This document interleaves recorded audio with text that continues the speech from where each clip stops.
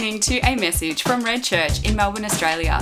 If you'd like to know more about Red or its ministries, please go to redchurch.org.au. Great to be with you today. My name's Mark, if we haven't met, and it is Palm Sunday.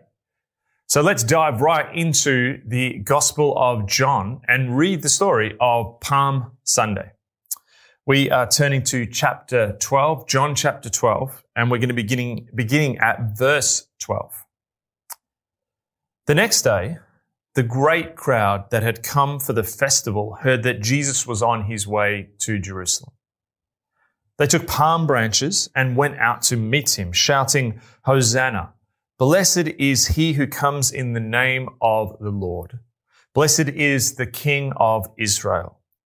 Jesus found a young donkey and sat on it. As it is written, "Do not be afraid, daughter Zion. See, your king is coming, seated on a donkey's colt." At first, these disciples did not understand all of this.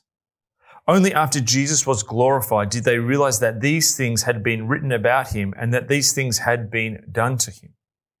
Now, the crowd that was with him when he called Lazarus from the tomb and raised him from the dead continued to spread the word. Many people, because they had heard that he performed this sign, went out to meet him. So the Pharisees said to one another, "See, this is getting us nowhere. Look how the whole world has gone after him." This is an extraordinary scene. I remember seeing a movie adaptation of the Bible when I was young, and it had the actor as Jesus entering into Jerusalem. And by the side of the road, there was sort of like, a sort of very thin line of spread out sort of actors, maybe 100 along this sort of long stretch of the road, yelling out, "Hosanna," sort of like extras who weren't being paid much. But in reality, this scene would have just been an incredible sight. Josephus, who wrote about sort of 30 years or 50 years after that, around a few decades after this happened, talked about this particular festival when upwards of, he estimated, 2.5 million people would come to Jerusalem for this festival. And this was a moment when the political atmosphere was absolutely feverish. The palm branches that the people are waving are not just a nice garden accessory. This isn't just some, indoor plants that they've brought out to just, look good. This is a moment where those palms actually have a symbolic meaning. In the period between the Old and the New Testaments, there was a rebellion by this group called the Maccabees. And the palm was their symbol. This group had wrested independence for Israel from a foreign occupying force. And so this palm was like a national flag. They put it on their independent states' coins.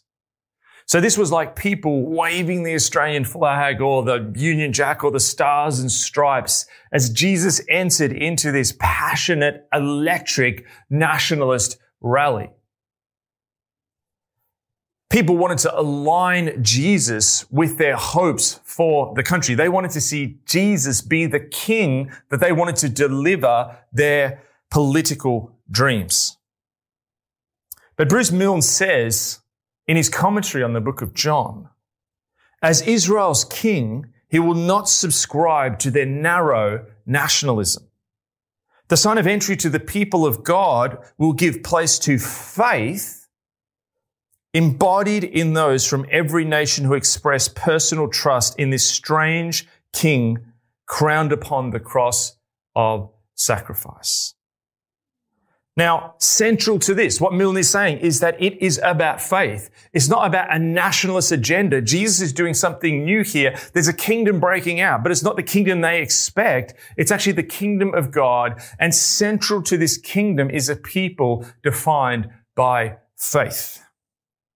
Now, when we hear the word faith, because we're framed and shaped by our secular society, we think of faith as people who hold true to a supernatural belief in a world where people don't believe in supernatural things, where they see themselves guided by rationalistic science. But in this story, the people are willing to believe in supernatural things. Part of the reason they've come out to meet Jesus, the scriptures tell us here, is because they know that Lazarus has been raised from the dead by Jesus. So they believe in the supernatural event. They don't have a problem with that. But what they want to do is they want to take that supernatural event and they want to wrap that around their personal dreams and agendas of Jesus being this wonderful new king to make Israel great again. They were energized by the raising of Lazarus. They wanted their agenda fulfilled. But what Jesus was doing, this was not about Jesus aligning his actions from here forward with the people's wants. This was Jesus asking people through faith to align themselves to his new order in the world, the kingdom of God. This was a question of Jesus building a new kind of kingdom based around faith. Now we can see this story developing previous to this in the Gospels. And I just want to go back to the start of Jesus' ministry, where we see the origins of this story around faith playing out. If we go to Mark's Gospel, chapter 6, verses 1 to 5, we find this really interesting story where Jesus returns to his hometown. So I'm going to read that now. Mark 6, verse 1. Jesus left there and went to his hometown, accompanied by his disciples. When the Sabbath came, he began to teach in the synagogue, and many who heard him were amazed. This is Jesus going back to, his home church to preach. Where did this man get these things, they asked. What's this wisdom that has been given to him? What are these remarkable miracles he is performing? Jesus is preaching in a way that's amazing them. He's something about him. They describe it, the language is these things. He's doing miracles. But then in verse 3, they say this. Isn't this the carpenter?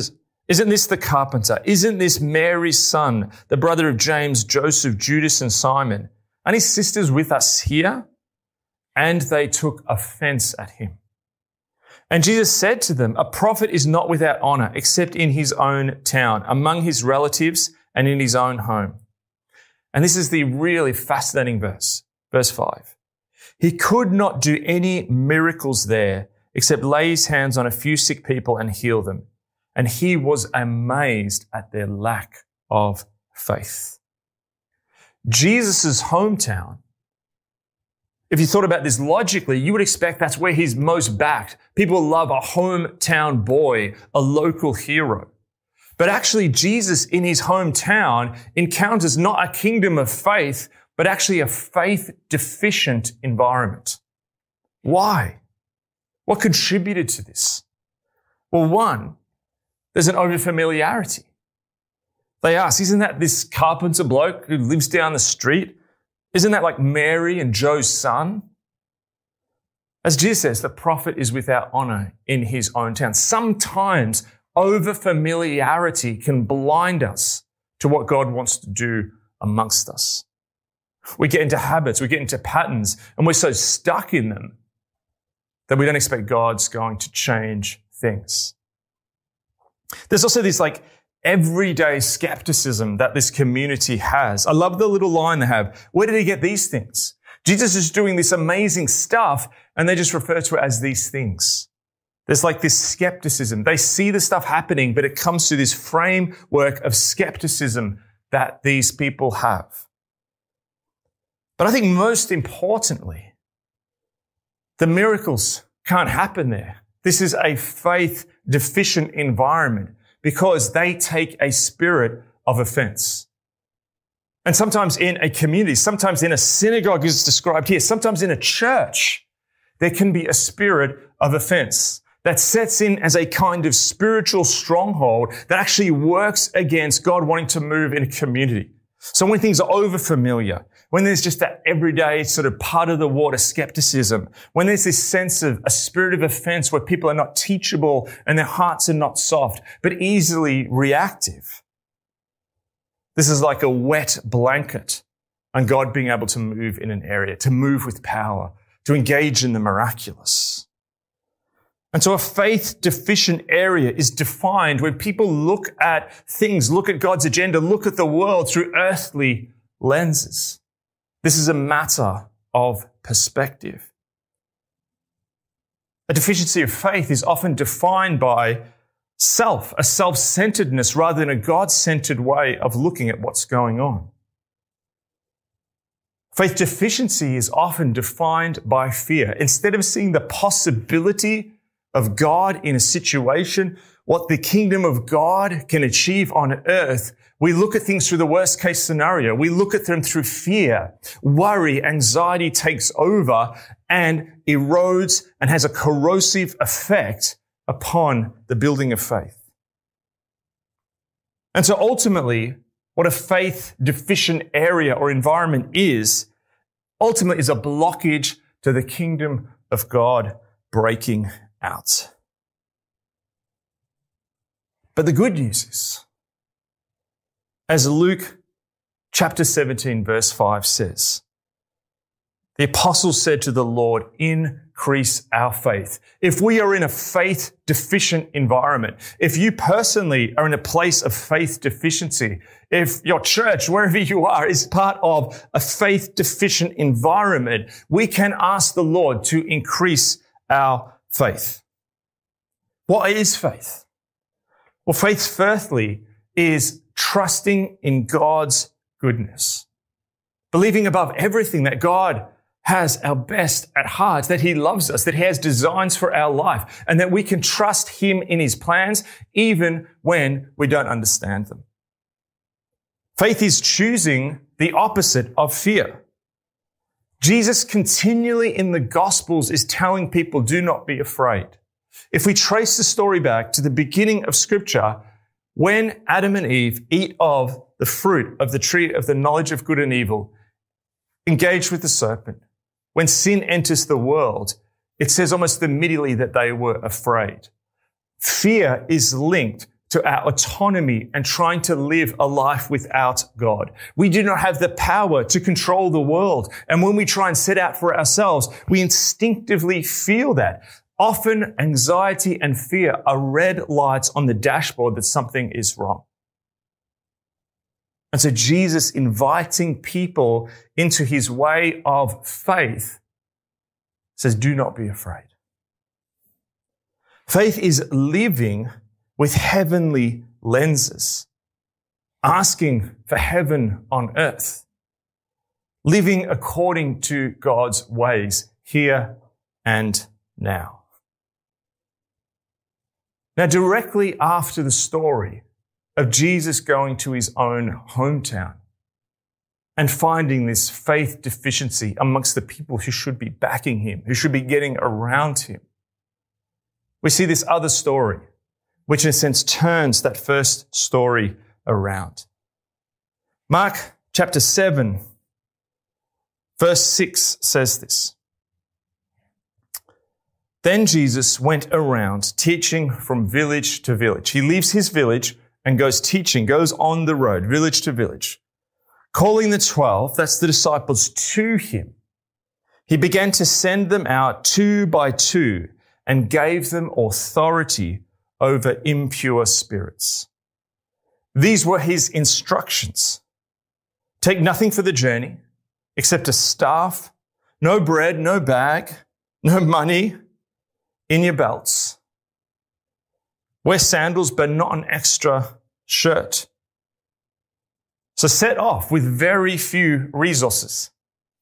This is not preparing and you setting up and you controlling things. This is setting off with a sense of adventure and risk. Verse 10, when you enter a house, stay there until you leave that town.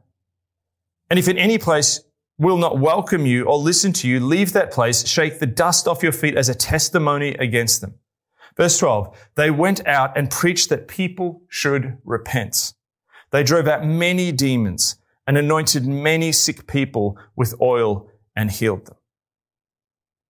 What's really interesting here is that what Jesus is doing is Jesus realizes at this time in Israel that part of His ministry is that He must build a culture of faith. His hometown has shown him what the opposite of a culture of faith, a culture of offense, a culture of fear, a culture of taking things for granted, a culture of going through the motions. Yes, they're doing religious stuff. They're going to the synagogue. They're turning up at their religious community every week, but it's defined by a bunch of stuff which is actually stopping the kingdom of God from breaking out. Well, how does Jesus build faith? He calls the disciples to him. Calling them to him is a reminder that we are called to God, defined by him, not by the culture around us. Jesus is doing ministry, is changing the world by building an alternate culture here of faith. Rob Reimer says this in his book, Spiritual Authority. Jesus doesn't want us to develop faith so our life is less anxious. Jesus wants us to grow in faith so we can develop authority and expand his kingdom so people will know he is king. He wants to demonstrate his kingship through you and me. Now, this is really key. Jesus doesn't want us to develop our faith so our life is less anxious. If you are anxious, this does not mean you need to stay in your anxiety. What this is saying, though, is that the reason we follow Jesus is not to eradicate bad stuff in our life, to improve our life a little bit. The reason we follow Jesus is Jesus has a plan to build faith in us, to expand our vision of the world, to align our wills with his will, and for us to be conduits of heaven on earth, God reflectors in the world. And this is essential to grasp on this Palm Sunday, because maybe we're not here wanting to attune Jesus to our nationalist agendas. Maybe we haven't got our flags or our palms out there saying, Jesus, join our political cause. But much of contemporary Christianity does that in a far more subtle way, where we want Jesus to take the bad stuff away. But that's all we want him for. We want him as some kind of heavenly cleaner to come in and clean house for us to improve our lives. Or we want Jesus to expand our personal life goals. This is completely different to what Jesus' mission is for us. Now, a lot of that stuff is byproducts. Jesus promises us the peace that transcends all understanding, but that's a byproduct when we step into the expansion of faith that God wants to invite us into. So Jesus sends out the disciples on the road because you're not going to learn faith just through reading a book. You're not going to learn faith through going to some classes. Faith is learned through experience and stepping forward. It's learned in the school of hard knocks, in the college of real life. It's actually learned on the road as we take risks for God. Jesus sends out the disciples where they have nothing to rely on except God's provision. This is similar to what happened to the people of God when they're in the wilderness in between Egypt and the promised land, and God was shaping and forming and training them by feeding them manna, where they had to be reliant upon him for their daily bread. So Jesus is building a culture of faith. And this is not something that's just done individually. A culture is when there is more than one person. You can't have a culture by yourself on a desert island. So we build a culture of faith. It's a communal project, God's group project into which we're invited into. Acts chapter 16 verse 5 says this, "So the churches were strengthened in the faith and grew daily in numbers." This is saying that to improve a church is not about a church having better programs or being more slick or being, more flash in how it does everything, or being super efficient and well run. Those things aren't bad in themselves. But ultimately what grows a church is when a culture of faith is developing amongst those people as they say yes to God and align themselves with him. Building faith is active. It's learnt on the road. But ultimately, the purpose that Jesus wants to build faith amongst these people is that it releases God's purpose in the world, in us first, and then in overflow to those around us. Whatever we're doing, studying, our relationships, our family, it's an overflow.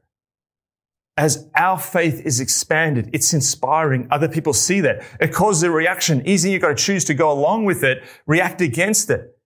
It's something which God uses to change the world. It's his mission through us. And so this Palm Sunday, often we can get into this rote routine where we remember the palms, and the palms are a great thing that the church does at this time. But we can get to this story and think we've heard it before and act in the ways that we've heard it before. But I want to ask the question, what if at this moment, as in many ways, how we used to be doing church is actually disrupted? What if this moment of disruption, where in a sense we've had to go on the road again, we've had to actually do faith in the last 12 months without the usual resources that we've had, both individually and corporately? What if actually at this moment, God wants to build our faith? We're in a season of rebuilding, reestablishing, replanting, repotting. And I believe one of the things that God wants to do at this time is to actually build faith amongst us. To say no to fear, yes to faith. To put down our agendas, our palms, our way we want to hijack the mission of Jesus, to turn him into the king of our projects, and actually say yes to his kingdom that's breaking out in the world. And for us here at Red Church, what would it look like if one of the great projects that we engage with between now and Palm Sunday next year is the building of faith, the encouraging of each other, the spurring of each other on? What are the risks that God is asking you to take at this time? What are the ways in which you realize that you are resource poor, but actually can be dependent upon your heavenly Father? What if we actually decided together to not be a faith-deficient environment characterized by this just low-grade, low-level skepticism, this spirit of offense? Because there's a lot coming back from coronavirus if you want to get offended about church about. What if at this moment we said yes to God and become the community of faith that he has called us to be, and through us his kingdom continues to break out in the world? What I would love to do now is pray for that for you. We can ask for faith. So let's pray now. And if you feel comfortable, wherever you are, whether you're watching this alone, with others, if you feel comfortable, I'd love to invite you to reach out your hands in a posture of receiving. And let's pray to the Holy Spirit who empowers us. Holy Spirit, we ask at this moment for you to give us faith. We ask, as the apostles did, increase our faith. Pour heaven out upon us so we can be the embassy, the regents of your kingdom in the world. God, we say no to fear. We say no to worry. We say yes to you. We know that it's human to fear, and Father, we at this moment want to place before you anything that we may be worrying about at this time, concerned about. As we walk through this life on the road with you, we pray that we can reframe instances of difficulty, of challenge, actually as opportunities to learn faith. May you change what we're seeing and facing at this point in time, and actually see that in the midst of that, there is a key to be unlocked when we turn to you and to be conduits of your will into that situation. I pray for anyone who is lacking in any way, socially, economically, relationally, maybe a job, maybe a conflict. Into those spaces and places, we pray, Father, that our dependency and trust may be put in you.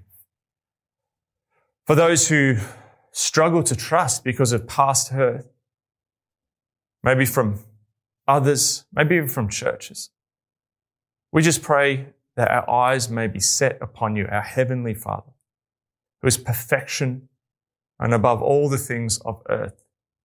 May you reset our understanding of you, that we understand you as the Father of love. build a culture of faith amongst us, we ask. In your name, Jesus. Give us a sense of expectation, we ask, Father.